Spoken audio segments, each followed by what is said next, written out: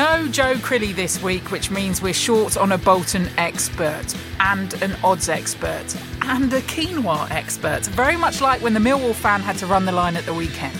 This is the Totally Football League Show. While Joe's hoeing it at the first awards of the Christmas season, insert something nice here because he's invited us to, we're flying two up on the good ship Football League, all tinsel and sparkle, the man for all occasions that pay. Footballer turned journalist Adrian Clark is here. Hello. And stick him on top of the tree and rub his halo, the Wrangell angel of the show, former footballer turned journalist Sam Parkin. Good morning, Caroline. And I'm only here for the minced tarts. Welcome then to a parallel universe. Neil Ardley has gone to Notts County and Sol Campbell is in talks with Sol Campbell. He probably is in talks with himself. He's in talks with Macclesfield. Both of which you should both comment on right now.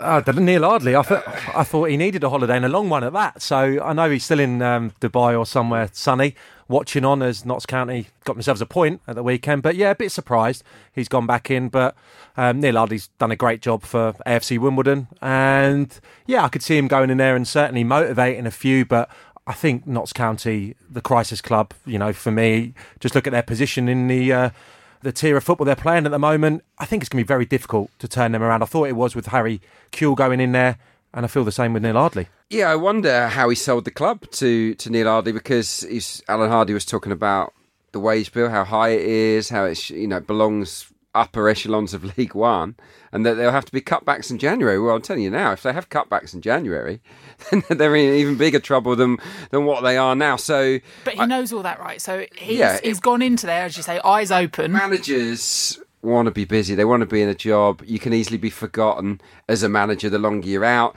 He's been given a chance straight away to come back in. I don't think he could turn it down. He might have been sat there waiting for the phone to ring for a year, Neil Ardley. So I think he had to take it. Wish him well. I don't agree with the fact that Kewell wasn't given longer, but there you go. And yeah, Neil Ardley's well equipped for the job, isn't he? As for Sol, let's just pause on Sol Campbell for a moment, because that deliciousness can come up a bit later in the show. We are also going to hear from Luton boss Nathan Jones. I asked for questions on social media, and Barca Jim says a really edgy presenter would see how many Bananarama songs they could work into a 1 hour podcast. The state I'm in, Jim, I'll need time out for that one. Maybe next time we'll prove we're a cut above the rest if I don't throw it all away. What a shambles. Let's continue, shall we? You're listening to the Totally Football League Show in association with William Hill. For all the latest odds in the footballing world, check out williamhill.com or download the app. And if you don't spot something you fancy, why not tweet at William Hill using the hashtag YourOdds for your very own personalised bet. 18 plus only, begambleaware.org, and when the fun stops, stop. Into the Championship first off. Tight at the bottom, tight at the top. For now, though, the new manager bounce, he's not quite new at the moment. He's top. Dean Smith revolution continuing in the derby. Villa 4-2 winners over Birmingham. They're 8th, just 4 off the playoffs now. Norwich, top of the league thanks to a 4-1 thumping at Swansea. Wins for Middlesbrough in 2nd, Leeds in 3rd. West Brom are 4th, but they were temporarily 2nd after beating Ipswich on Friday, the delight of which you saw, Sam Parkin. Ipswich 1, West Brom 2. Paul Lambert, after that, said, I said to the lads, sometimes people say the table doesn't lie. Well, it does lie at times. Does it? I don't think so at the moment. Firstly, I've already said to Adrian, but I love going back to my old club because the first time I've been back in, I think, 13 years, and I left under a bit of a cloud. So great to be back and covering a game from the gantry. I was really surprised, actually, at how limp the performance was from Ipswich. Having seen Paul Lambert in the press try and galvanise the supporters. It was a really big gate. He'd had former legends at the training ground. He'd had supporters groups. Everything was in place for a real performance. And I just saw a real lack in belief and confidence and couldn't see for life where they were going to get a goal from. And West Brom, obviously with this altered style in recent weeks, caused them so many problems in the first half. Matt Phillips in particular. All these ball carriers they've got, players that can run with the ball and drive the team up the pitch on the counter-attack. Ipswich really struggled. Better in the second half just because some energy and some more bodies in the box which got the crowd up, but I think this is going to be a really desperate month for Ipswich. January cannot come quick enough. I mean, that is tough, right? Because as you say, if it had everything set up to start doing well, it was that one game under the floodlights, and then for it not to happen, Ipswich bottom of the table. It did, though, some favours, sort of, because after they lost, second bottom Hull did, while third bottom and fourth bottom Bolton and Millwall drew with each other. So it's already far enough away from them. Ipswich down the bottom on 11 points, and then 16, 17, 17, 17, 19. But it is all a little bit tighter and is squeezed up there. Shall we head to the top? Villa 4, Birmingham 2. Someone, Adrian Clark, I am looking at you, but I'm thinking of Sam Parkin, recorded this one, went to watch it back when he got home from his Sunday lunch, and you started it where? Well, it was 3-2. Oh, yeah, so gave up. I was still hopeful there was going to be about 6 goals in the remaining time, but I was treated to Alan Hutton's beautiful goal. What a goal. But we shouldn't have been surprised because he got one similar against Hull, I think, earlier on in the season, so it's not just a flash in the pan. No, it was a great goal, wasn't it? And obviously it sparked that social media line, wasn't it? Hutton dressed as Lime. I loved that. That was great. Yeah, Villa, I mean, it showcased the clash of styles, didn't it, really, in terms of, I think Villa had 3 times as many passes. And Birmingham's passing was really poor. Couldn't really keep hold of it. I think Birmingham need to improve on that side of the game, really. Obviously, what they do well is get the front 2 in the game, and they create chances, and they're a handful up top. But they need a bit more than that if they're going to push for the playoffs. So it showed Birmingham's limitations, I think, that game. Villa, lovely football. But what I really like about them under Dean Smith is they're really using the width of the pitch excellently. Adoma and Kodja. Adoma, I thought, produced some great ammo. So yeah, onwards and upwards for Villa, and a great moment when Jack Grealish scored. I know he dedicated a goal to his baby brother that passed away from cot death when he was only 4. So it was an emotional day for him. But yeah, great derby win for Villa, and I think they genuinely got a chance of going up this season. There's a really interesting piece by Gab Sutton, the Football Lab, on social media, who talks about Gary Monk's side being marginally better in the first sort of half an hour, but then goes on to say that Dean Smith has taken the emotion away from Villa, so his calm demeanour, despite everything you'd expect from a local derby, he just sucked that out of the game in the run up to it, during the game itself, and it seemed to have calmed all the younger lads down. Yeah, he straight batted all the questions before the game, the emotive side of it, given that he's a Villa fan and all his supporters, just another 3 points he spoke about. I thought it was a really good performance, actually. Had everything really for a derby game. Both teams, I think, missed vital players, even though it was a great advert for the Championship. McGinn, I think, still that pace, the industry more, the pace of the passing in midfield was lacking, and Birmingham, obviously Magoma only fit enough to be a substitute, and Jota a huge miss for them, just giving them other facets alongside those 2 brilliant strikers that they've got that Adrian spoke about. For me, I wanted to highlight Abraham, because I've watched Tammy all through his development stage, and I think because of his height and his athleticism, you've got to have more than just being a goal scorer if he's going to make it to the higher echelons of the game. And he's showing that he's a more rounded striker now. Yeah. Danny Higginbottom spoke about it pre-match, about the way that he drags centre-halves out of positions for the likes of Grealish, and that was evident from the first whistle. So I'm really, really confident now about Tammy's future, that he could potentially have a career at the highest level. The reason I wanted to mention Ipswich and then go into Villa and now mention Swansea 1, Norwich 4 is if you look at those 3 different managers, Lambert, I guess, can learn from Dean Smith and the impact that he's made. You can visibly see the tweaks that he's made tactically on the pitch and how he's lifted players. And then in Farker at Norwich, you've got a manager who we spoke about, maybe he went through a bit of a wobble, but now Norwich 6 league games on the spin that they've won and beaten Swansea 4-1. They've just got that little bit right at the right time, which is normally quite a stodgy time of the year for results. Well, 4 goals they've scored in the last 3 games. I mean, that tells you all you need to know, really. They've got competition for places right across the pitch, particularly in midfield and the forward areas, and that's definitely driving up standards. I was actually speaking to the father of one of Norwich's scouts, the scout that identified the Argentine player Emi Buendia, who scored the goal, or scored a good goal from a turnover against Swansea. And they were just saying that it was just really interesting to hear about the lengths they go to. Go and watch these players 7, 8 times. So much time and effort, and you get to know the player a little bit. They were aware of Norwich's interest from way back. And they got to know him, as a character before. And he wasn't really wanted by Getafe.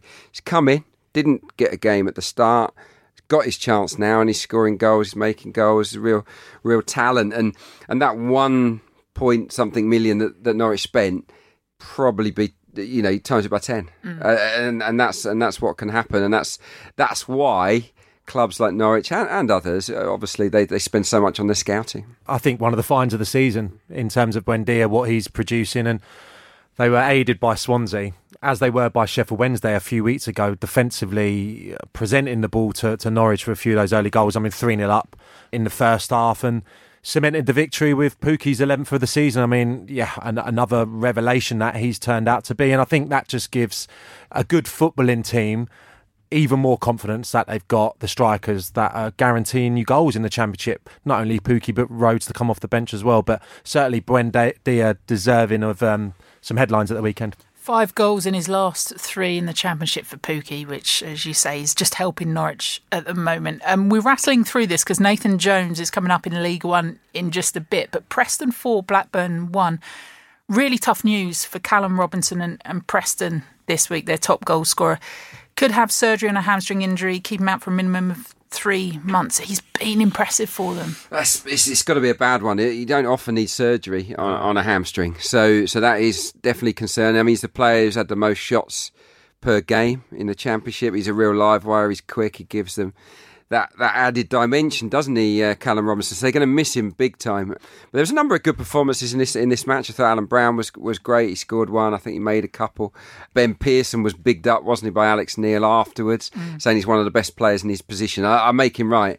He's a really dogged central midfielder. There was a great line. I pinched this from the local paper up there in Lancashire. It says, the Pearson-Bradley-Dack battle was a mass of flowing locks, facial hair and aggression, which the North End man won hands down. That's a really good line. And I can imagine, obviously I didn't see the 90 minutes, but yeah, Pearson against Dack, I would have liked to have seen that in the flesh.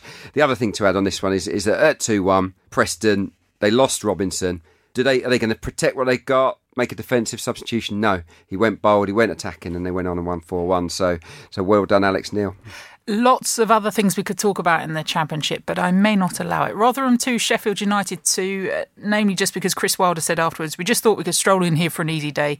It's not been a good day for us. He was on good form, at least, if his team weren't at the weekend. And Millwall 1, Bolton 1. The referee, you would have seen this, taken ill. The assistant got a calf injury, and then a fan runs the line. The quote from Phil Parkinson afterwards saying it was quite strange. A Millwall supporter who was the fourth official, and we were having a laugh with him because their keeper made a great save. He couldn't help himself jumping up and applauding, he said after the 1-1 draw. So we said, hold on a minute, you've got to be impartial. And the next minute he ends up running the line. This is a tough place for officials anyway, but he kept his integrity and he did a good job. To have that moment as a fan to run the line, I've seen it a couple of times in non-league, it's happened. But yeah. Well, I've run the line for my boys' team when he was younger. Were you impartial? Well, I was always one of these parents that was quietly fuming about the opposition linesmen, and I would always be questioning their integrity. So when I did it, I probably went the other way and almost like let off certain offside decisions that I could have put that were marginal. No. As in, I went against my boys' team, yeah, so I didn't want to be seen. Well, if it was a tight call, I would err on that side. But yeah, fair play, because I mean, if he's a proper Millwall fan, it must have been quite tempting to cheat. I've now disparaged your good name, which isn't something I do regularly. Bolton, first goal in 378 minutes. Is there anything else in the Championship either of you would like to talk about while I try and dig myself out of an Adrian Clark-shaped hole? Forest, I think, going about their business quietly. Whole nil Nottingham Forest 2? I think we anticipated them being defensively very good this season, and that's starting to be really evident under Karanka. But I think what's different from Karanka's Middlesbrough and Karanka's Forest is that there's pace and there's goals. Yeah. You know, certainly in the two that got them at the weekend, helped a great deal by some really bad defending from Hull for the first one.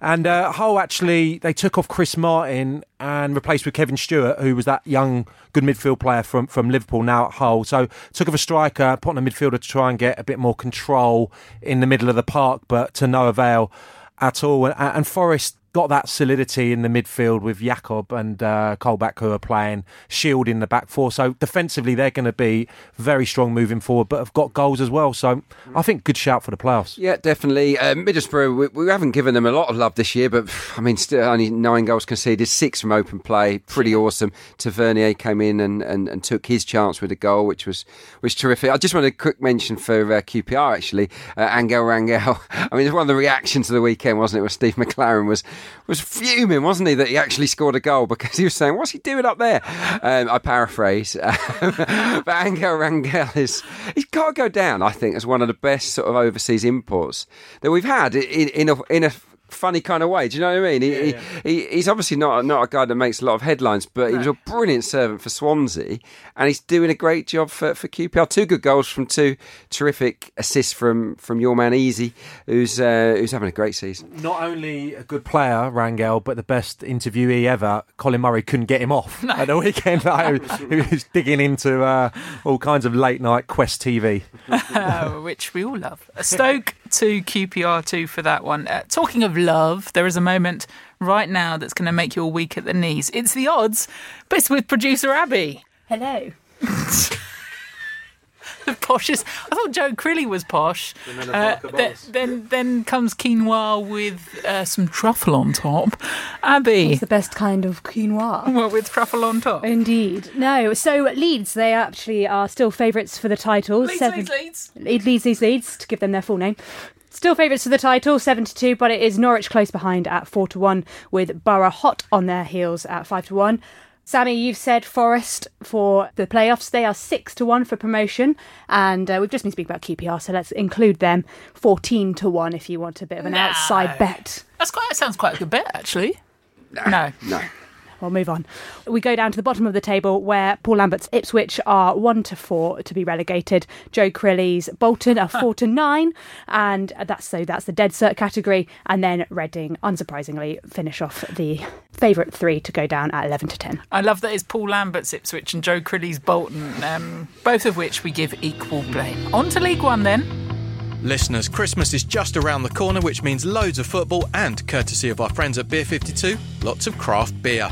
Beer 52 is the largest craft beer club on the planet. They search out exclusive small batch booze from the world's greatest breweries and bring them back for their members.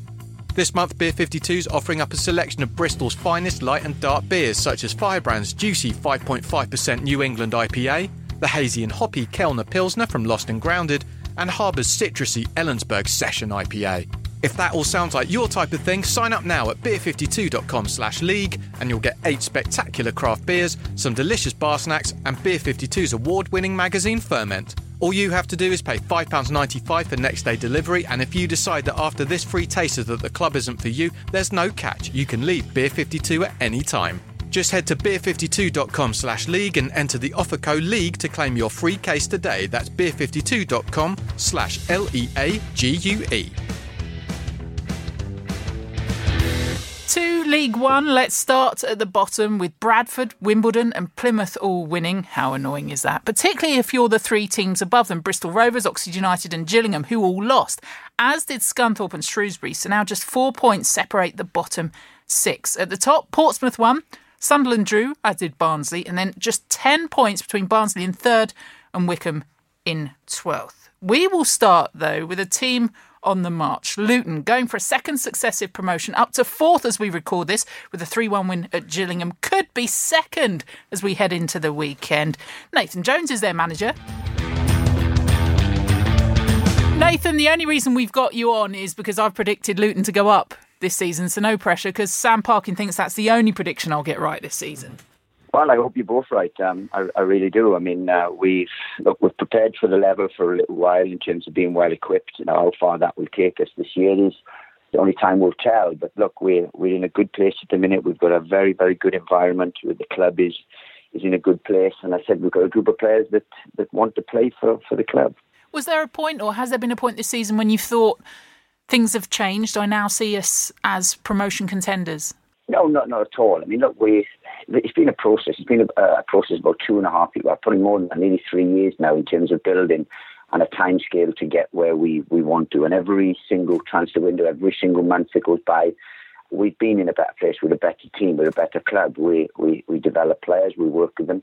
And obviously getting out of League Two is a big thing because it's very difficult. It's a real intense, brutal league, and we did that, and we're very proud of that. But we knew we were ready for the level, but then we gauged ourselves early on in the season because we had to go away to Portsmouth, home to Sunderland, away to Peterborough, and I thought we acquitted ourselves very, very well. We didn't have many points, but I knew then that we were capable of competing with the better sides in this league, and that's proved because since those 3 games, our form has been better than anyone else's. We've had loads of questions for you on social media. This one from Avius says, if you could pick 3 of your former teammates from your playing career to play in our current Luton team, who would they be? And I'm only asking you that because I know that Adrian Clark, former teammate, is sat alongside. He'd be nowhere near us. No chance. No chance. I've got to be honest. He probably wouldn't get in my development squad. Oh, that's outrageous. That's outrageous. No offence. No, I'm kidding. Hey, I kept you on the bench a few times. That's a real tough question because look, we do a lot of work on our recruitment and we recruit, but for a bit candid, really, I would probably say Bobby Zamora, definitely, because the time we had at Brighton with him was absolutely magnificent. I'd say Chris Cohen, who I played with at Yeovil, who was one of the best midfielders I did, and has recently had his career cut short, but is embarking on another career at Nottingham Forest in coaching. Was a real fantastic player, and probably someone that Adrian knows well would be Mike Marsh, who we had at Southend, who was quite frankly wonderful. And the way we play, he would suit us fantastically well. And I think that if I was to have those into our squad, it would improve us. That's not to say we haven't got a very good squad now, but I think off the top of my head, those 3 players were always above the level that I played with them at, because I was at full stretch at my level, but they were always better than the level, really. Yeah, good calls, Nathan. Mike Marsh was great, wasn't he? On and off the pitch, always excellent value. I remember jousting with him at a party on some kids' bikes. Right. He was that kind of lad. It was just funny. Yeah, excellent value and a brilliantly talented player. On the subject of recruitment, though, getting back to serious questions, Nathan, what kind of profile do you look for in a Luton Town player? We hear a lot of managers, a lot of clubs, they don't even look at players above 28, 29. They only look at specific types. Are you quite specific, or have you got a broad range? No, we're extremely specific in what we do. First of all, we have a thing called red flags, where we don't gamble on injury record, on character, and on games played unless they're very young and up and coming. We like people that have played a lot of games. We like people that have are injury free, if you like, and have a good character. That's the first thing we look at. Then we obviously want talented individuals, people that first of all can play for Luton, because it's difficult. It's different playing for Luton and as it is for Portsmouth and Sunderland in this division than it is, without being disrespectful, to some other teams, because there's a real pressure. There's over 10,000 crowd that are vociferous, that demand, that expect. So it's we look at character as well. But look, we play a certain way.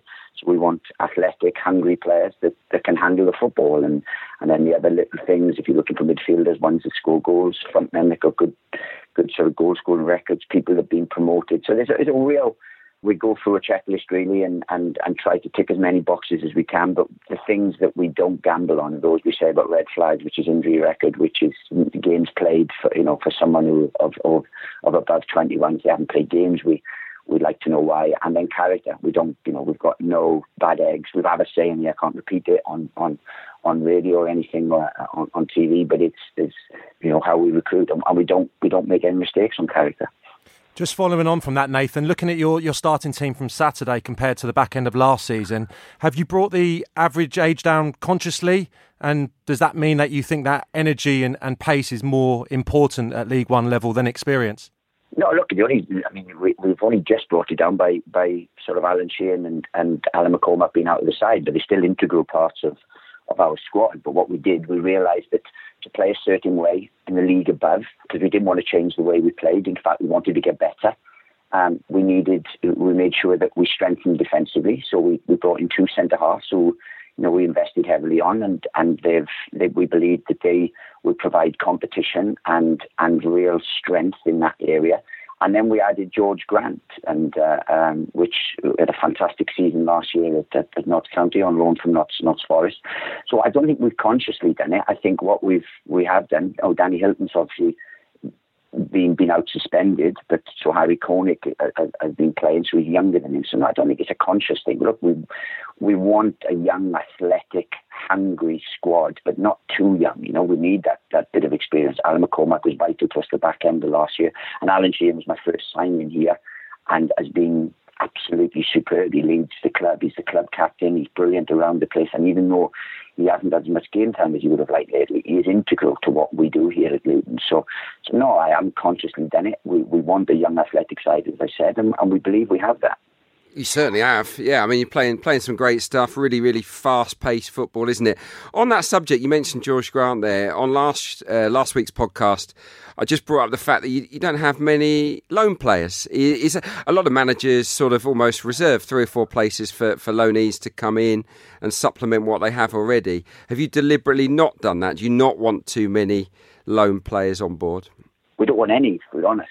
But what we did, we identified certain people because we believe we do very good work here. We're very proud of our environment and the work we do, and we believe that everyone moves forward. No one goes backwards at Luton is another thing we use, and we're a developing club. We like to work with them. We like to coach them on a regular basis and then give them the platform to excel. Now, we prefer to do that with our own players so that we're not developing other people's players. We're not increasing the value of other people's players. Now, at times we tried, I don't want to be disrespectful to anyone, speak out the term, but we tried to buy George Grant in the summer because he's our only loan signing, and we tried to buy him. But Forest valued him at something that was just out of our reach at the minute. So, we were convinced that he was the right midfielder to bring in. So we went slightly against policy and took him on loan. But no, we believe in our work here. So we want to develop our own players, we want to develop our own young players, anyone that we do bring in, even if, we've done things with bought players from Premier League clubs, Championship clubs for phenomenal fees and increased their value. But they are moving forward with us, and we're all moving forward together in God's will. On that note, as I said, we've had so many questions, so I'll quickly rattle through these. Don't feel like you have to be long with them, although, of course, Luton fans would love a lot. Well, I can talk. Oh, they don't. No. I'd love you to talk. As long as he's chewing your ear off, says Adrian over there. Another Adrian says, losing Eunan O'Kane from his loan spell, that serious injury that he had early on, are you going to dip into the market again in January and our strength in the central midfield positions? Will it be for another position? Oh, look, we will evaluate what we need. We're having meetings now and so on, because what we like to do is every window is improve, and we have done that. And thanks to the board and to the club that they've always backed me, not with massive financial things, but we've always had a process of what we want to do, and we've moved and we've done a little bit of wheeling and dealing. We don't like to do big upheaval in the squad, so we just want to add. So I imagine we will have some sort of movement in the window, but it only if it can significantly improve what we have at the football club. Luton Eye says, how many seasons until you win the Champions League with Luton? And who sang Reach Out, I'll Be There? Same answer, he says, for both. #4tops. Look, we're taking it. It was very cliche. I'd be a fool to say I could answer it candidly or jokingly. But look, we're on a journey here, and we've made massive strides in sort of 2.5, 3 years. And so credit has to go to John Still as well for obviously getting them out of the conference. But obviously, since I've come in, the club have backed us. We have a new training facility, God willing, a new ground on the way. So we're a work in progress, and we're making really, really good strides, and it's a good place to be. So look, if we end up anywhere near the Champions League in the next few years, then look, I'll be a delighted man. Sam, Adrian, last couple with you. Yeah, Nathan, I mean, obviously I was there in the noughties, and we didn't have our own training ground. There wasn't a gym. There was probably one or too many bacon rolls floating about. How much has the place evolved during your tenure, and are the foundations really now in place to, make a charge for the Championship and getting Luton back to where they belong? It's a Championship club in everything bar the league we play in. I mean, our training ground is fantastic. I mean, when I came, we were training in Ely Way, but the first thing we said and we spoke about and we've worked vociferously on is to change the environment there, the culture, the environment of everything that we had to do. And we did. And little by little, we removed certain things. We improved what we could on with what we had. And then we've got a bit of land, and then we developed that. the club backed that heavily, and now we've got a fantastic new training ground with 3 full-size pitches, with a brand new 4G, with a fantastic state-of-the-art gym, and all these things are conducive to developing players, which goes back to our philosophy and what we want to do. And the environment and everything has changed dramatically. Now, look, to make the next step, or to be a force at the next step, we need a new ground, and that's in the pipeline now. So hopefully we can get that. But look, since I've come here, and the club has worked tirelessly to improve every single facet, and we really are in a good place, and we're very proud of where we are and where we've come from, and obviously where we are. Yeah, no, it's definitely going places. I've got a question. I'm stealing this one from Dave Scriven, who used to work at Southend in the press department. He asks, can you still do the Jonesy shuffle? Oh, yeah. We have staff football on a Thursday, and to be fair, no matter how much you do it, don't tell me the Luton players are falling for it. Don't tell me they still fall. Not Luton players, the Luton analysts and the Luton physios are now having to fall it, because we have staff football on a Thursday and on a Thursday afternoon. And to be fair, everyone fell for it, to be fair. It's the only trick I ever had. I spent 23 years as a footballer, and that was one trick I had. I got myself fit with one trick, and I made a living out of it. And it's still going strong now, but slightly it's people like the academy manager and the under-18 coach and the physio now who are falling for it rather than league right backs. Hey, that's one more trick than Adrian Clark. Nathan, thank you so much. Trick, to be fair, Adrian had a great trick of going missing in games. He was brilliant at it. Just when you needed him most, you were looking for him, and who knows where he went. I've had enough of this interview. Hang up on him. Nathan, all the best of luck with the rest of the season, and we will speak to you again soon. Thanks for coming on. Thanks very much, and good to speak to you all. Nathan Jones joining us on the Totally Football League show. I've kind of seen his shuffle, but Adrian, you've seen it at close quarters. You've seen it at close quarters. So describe the shuffle for those that are unfamiliar with it. I don't know. It's quite a unique one. He's quick, and he used to just charge up the touchline, and it's like I don't know, it's like a double chop. That's how I can do it. You see, he stops and starts again. He swings one foot backwards, then the other one. And honestly, every opponent knew it was coming, yet he would get away with it every single time. And yeah, it just made us chuckle week in, week out. And I think he made a thing of it, didn't they, on Soccer AM later in his career. Yeah. So fair play to him.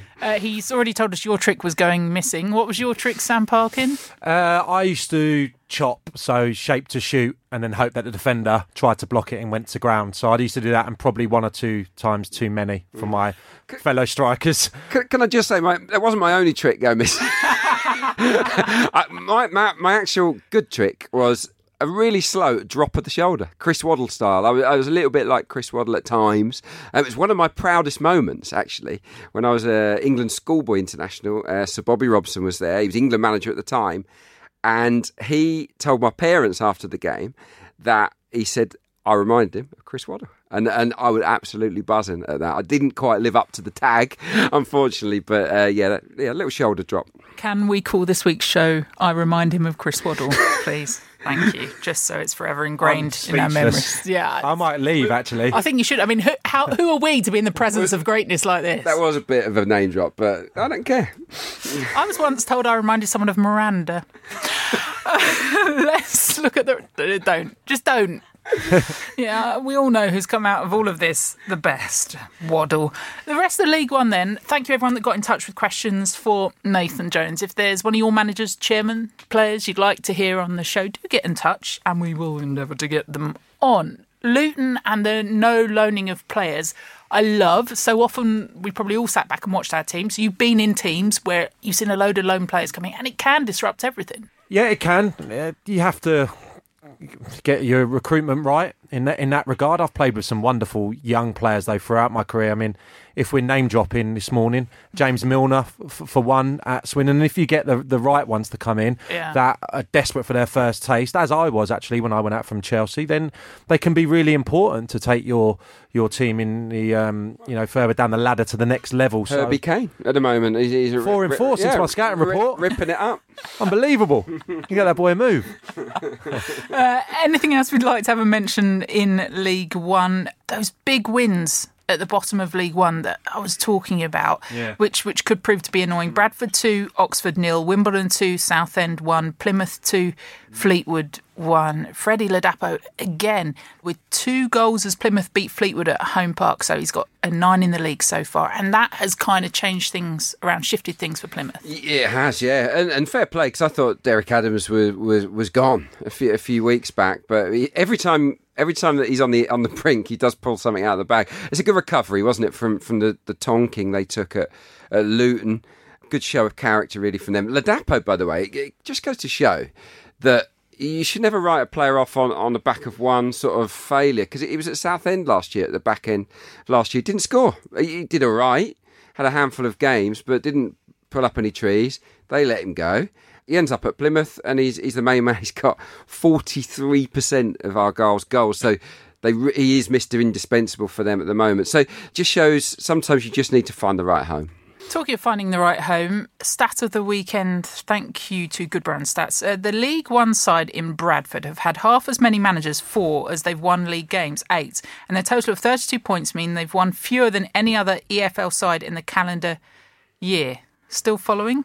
19,084 turned up to see that 2-0 win, so that worked because they stuck prices down to just £1 against Oxford. Yeah, I think similar to the week leading up to a game that Ipswich had in terms of trying to galvanise everyone, and they got the right result. Yeah, over 19,000 there. Great atmosphere. One of the best places you can go in the lower divisions.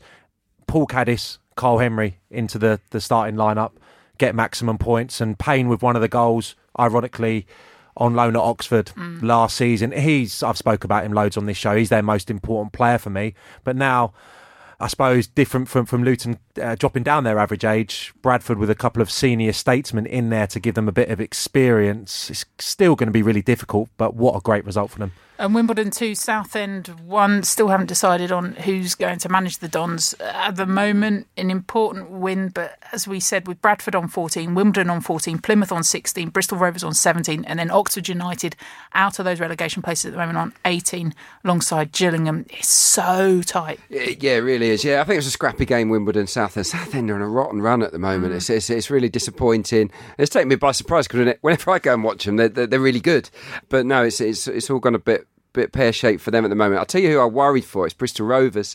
It was a bad weekend for them, wasn't it? Great goal, I thought, from Charlton, the one where Jed Steer, the keeper, he just lashes it out of his hands, doesn't he, onto the chest of Jamie Ward, who just controls it brilliantly and lobs the keeper. I thought that was, on a weekend of fantastic goals, I have to say, in the lower leagues, it was one of the best. But on Bristol Rovers, who scored a great one of their own, by the way, from Joe Martin, they're not showing any character. I mean, from 1-0 down, they've got 0 points this year, which is worrying.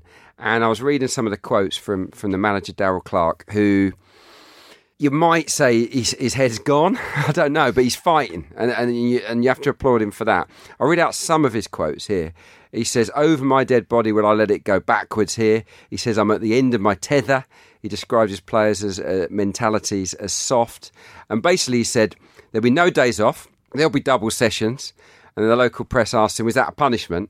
And often managers would say, no, it's just to work harder. He said, "Yeah, it is a punishment. I'm taking away all privileges from the players until they get their act together." So look, he's going for it. He said, "I've tried mollycoddling them. I've tried everything."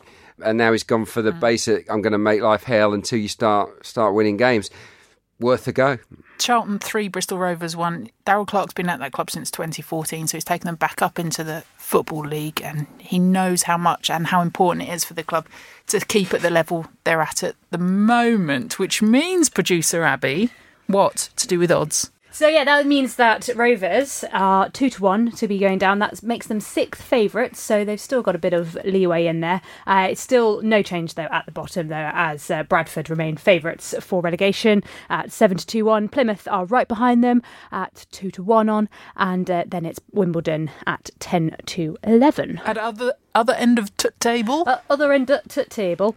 It's Portsmouth who are the favourites at 2-1, Barnsley 9-4, and then I thought it was a bit of a surprise that Sunderland are only third favourites, 5-2. And we've been speaking with Nathan Jones. He'll be glad to hear that they are 6-1 to be promoted. We didn't really mention Sunderland, but that's maybe possibly because Max Power got yet another red card, his third in 6 games. They did look like they were going to lose their second defeat of the season against Walsall, who went 2-0 up, but then McGeady pulled one back. Gooch, the late leveller as well. We can keep saying Sunderland are resistant and gritty, but they're being forced into that by Max Power. Yeah. I mean, he didn't deserve the red. I looked at it, obviously on the TV, and I thought, well, that's not a red. No. And then when they analysed it, it clearly wasn't. So well done to powers that be for letting him off. I talked about Bristol Rovers from being 1-0 down have got 0 points. I think that's in 10 or 12 times it's happened. Sunderland from 1-0 down 8 times, only lost one of them. So they really are resilient, and that's just an awesome result, really, with 10 men to come back. Can I just ask you, given your refereeing prowess and running the line, are referees and officials keeping an eye on Max Power now? And do you have to remove yourself from situations that might make you I think it's less prevalent than if he was a Premier League player. I think with high-profile players, there has in the past been a case where referees and officials have prejudged certain characters. I don't think that would have happened with Max Power. No, I think it was the reaction really of the player and maybe the bench and everything. It was one of those coming togethers where you thought, oh, something really bad must have happened there. I don't even think he'd have looked at it being Max Power unless I don't know. You disagree, Sam? Not particularly. No, I think possibly a problem though for the authorities rescinding it, because if there's one tonight or at the weekend, the clubs are going to appeal and they're going to be very despondent if they don't get things overturned now. I don't know. Considering his history this season, you've got to be careful flying in again like that. I know it wasn't too bad. I think the Walsall managers said as much, but yeah, I mean, I felt for him walking off actually. It was kind of a where does he go from here moment. Yeah. So he'll be so relieved that it's been rescinded. Okay, let's go on to League 2.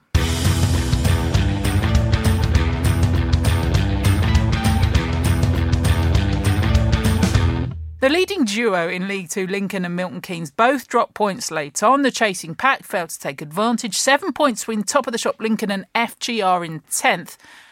Macclesfield, Sol Campbell. They won 1-0 over Yeovil, and Neil Ardley's Notts County, not quite yet, got a point at Morecambe. There was a big win for Cheltenham, who are third bottom, but 2-1 winners over Newport, just closing up that lower third. Sol Campbell.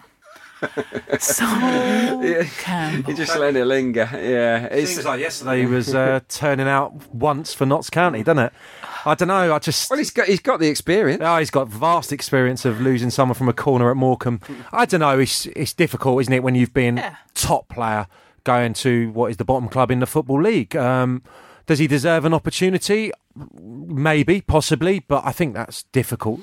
It's going to be very difficult if he does get that role to get any kind of momentum going at a club like destined for the National League again this season. So a big risk from all parts, but you know he'll be desperate to get his first role to show what he can do and then potentially rise up the ladder like anyone else. Yeah. Advanced talks as we talk on Tuesday morning. That's the latest advanced. Well, I wonder what his wage demands would be there. He won't be able to afford a great deal. I guess he just wants an opportunity to prove he can be a manager, and he'll use it as a stepping stone. That would be the idea in Sol's head. Yeah. Look, he knows the game. He's my age. I've known him since he was a young lad. I've played against him many times. Played with him actually as well, and he was a brilliant player, but he's never really shown that much appetite to be a coach or a manager. Not until late. Does he know the league? Does he know any of the leagues below the Premier League? I doubt it. I doubt he knows it in depth. He'll be following it, I'm sure. But that was always the explained issue over when he went for the Oxford United job, wasn't it? That he didn't have enough knowledge at that level. And Sol is an unusual character. He's a nice lad, but he's not conventional. He will say some things that may rile players, that may confuse players. Welcome to my world. Yeah, exactly. We're all different. Yeah. But I just wonder how he would work in that technical area, in that dressing room, because as Sam knows very well, footballers hang on the words of their managers, and if you muck up, then you can lose a dressing room before you've even started. Some of the other results from League 2 at the weekend: Cambridge United 2, Bury 2, Carlisle 1, Forest Green Rovers 2, Port Vale 0, Swindon 1. Was that where you were, Sam Parkin? I was indeed. Not happy supporters. Port Vale would probably be the first thing I'd like to say. I went down to use the facilities at half-time, and I'm used to, going to games up and down the country since I was a kid and hearing the moaning and grumbling. I'm a QPR fan, for goodness sake. But these people, oh my God, not happy at all with Neil Aspin. And the other thing from half-time, before I get onto my critique of the game, are you two familiar with oatcakes in the Stoke region? North Staffordshire oatcakes. Are you familiar with that as a football snack? Are they different from the sort of cardboard ones that make your mouth dry? These are I read up on it last night. Right. Kind of pancake, crumpet, porridge hybrid. Are they any good? I didn't have any. I just saw it on the menu, so I looked up. But it's a Stoke thing, so it's obviously done at Port Vale and Stoke. Cheese and bacon was the offering. Oh, what, between two oatcakes? They're not. Are you listening? They're like pancakes. Yeah. So but you put it between them too. Yeah, I melt it on. Yeah, and the bacon on there. I need to visualise it. All right. Does it look like a burger or does it look like a pancake? Don't know. I didn't see them. I just saw it on the board and thought, what on earth is that? Because I was thinking. Please do your research or your scouting report on oatcakes, Sam. Yeah, if you're gonna do it properly. We're on diagrams and everything. Neither Pictures. I was going to ask for one to be sent in, but I'm thinking by the time it gets here. Do you know what? I'm just hopeful that we'll get some Stoke and Port Vale fans educating us now. Anyway, Port Vale, very, very direct would be the first thing to say. Yeah. Very much a game of two halves. Lots of positives for Richie Wellens, for Swindon.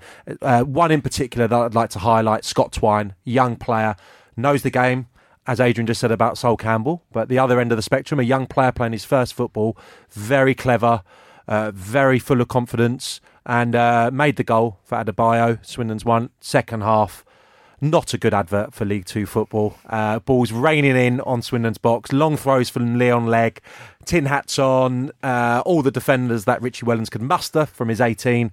And they got over the line. But yeah, having Neil Aspin turned around their fortunes after that 6-2 home defeat against Lincoln, I think it's pretty desperate there again. Yeah, he was being seen as the saviour, wasn't he? And that all would be rosy and right. Yeah, I mean, the first half, they counter-attacked not bad. They had a couple of players, Conlon and Whitfield, not bad, joining in with Pope, but it was very direct in the second half, and Swindon were pretty resolute in everything they did. So a huge result for Richie Wellens, but I would imagine Neil Aspin's going to come under pressure again. You can talk oatcakes or anything else? I'd just like to dish out a bit of praise, really. Dish out? Yeah.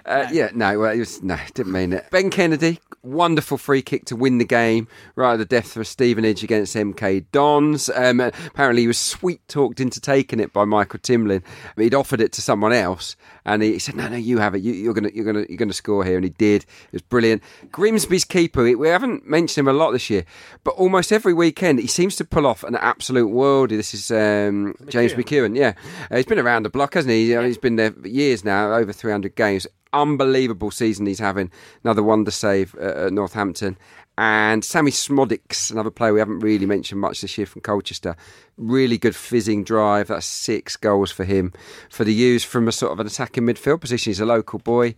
And I think that he and the forward players there might just drive Colchester towards an unexpected promotion this year. Yeah, Colchester, as I mentioned, failing to take advantage of those couple of slip-ups at the top. They drew 1-1 with Exeter. Those other games that you mentioned, it was Stevenage 3, Milton Keynes 2, and it was the Northampton game you talked about, 2-2 with Grimsby. There's too many twos in there. Look ahead then to what's coming up in the Championship. It is the joy of the FA Cup this weekend, which means the Championship is flying the flag for the Football League on its own. Sheffield United take on Leeds, Birmingham face Preston, Blackburn Sheffield Wednesday, Bolton Wigan, Derby Swansea, Norwich Rotherham, Nottingham Forest Ipswich, QPR Hull, Reading Stoke and Middlesbrough Aston Villa. Middlesbrough Aston Villa to conclude things on Saturday. That is a measure of all measures of this weekend for me. Sunday's Bristol City Millwall, and then Monday West Brom against Brentford, which once upon a time we could have thought would have been about 6-6. But I think West Brom will have the better of that one. Do you now? Yeah. You don't? No, they probably will. No. I was just trying to make you feel uncomfortable. No, you don't. You don't. Unless you're jousting with me on a bike, then no. After 10 pints. Yeah, it's the 2 games I think on Saturday that sort of bookend it that stand out in the Championship. I mean, Sheffield Sheffield United Leeds. That's going to be a peach of a game. Yeah. Especially on the back of Wilder being so annoyed at his players. Pablo Hernandez, by the way, I mean, fantastic. I mean, 33s. He might just be the best player in the division. He's outstanding. And yeah, Borough Villa, that will be a gauge. I mean, if Villa can go there and get a victory, then they'll start believing, not just about the playoffs, they'll be starting to think top two. But you wouldn't want to meet them in the playoffs if you did, would you? I mean, Aston Villa, I know they've been there and done that, but if they are on a bit of a bounce, you wouldn't want to meet them there. Anything for you, Sam, with the parking? Has he left me anything? No. Nottingham Forest Ipswich, that's not going to help Paul Lambert, is it? No, that's a very difficult game. Like I said, I mean, Ipswich just need to keep in touch, before January. The striker issue is a problem. I think we all envisaged that being a problem, having lost Garner and Waghorn, and Roberts is playing up there at the moment. He's clearly not a focal point in what he's done in his career before. He's not a central striker really, but he's doing a pretty good job. But Jackson, I noticed, got a hat-trick for the second string and then got one against West Brom.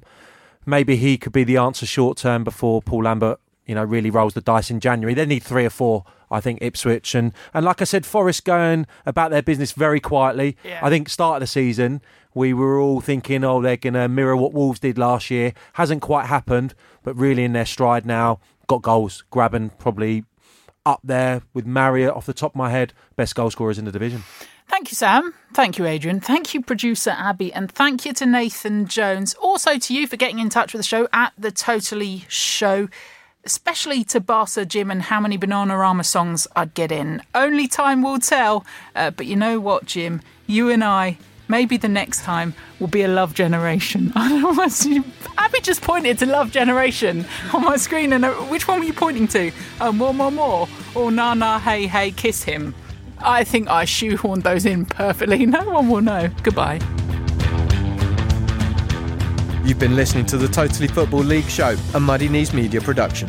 For sales and advertising, email sales@muddykneesmedia.com and be sure to check out our other football shows on Apple Podcasts, Spotify, Audio Boom and everywhere else you get your audio on demand.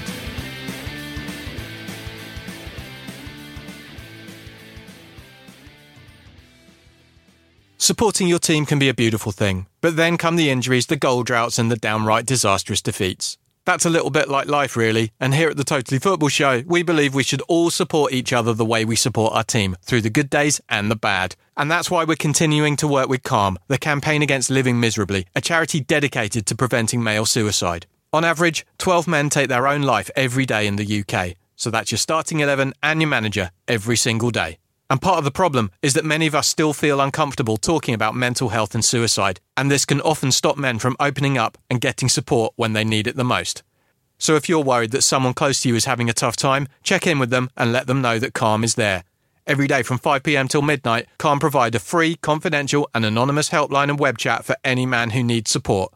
Visit thecalmzone.net to find out more about CALM.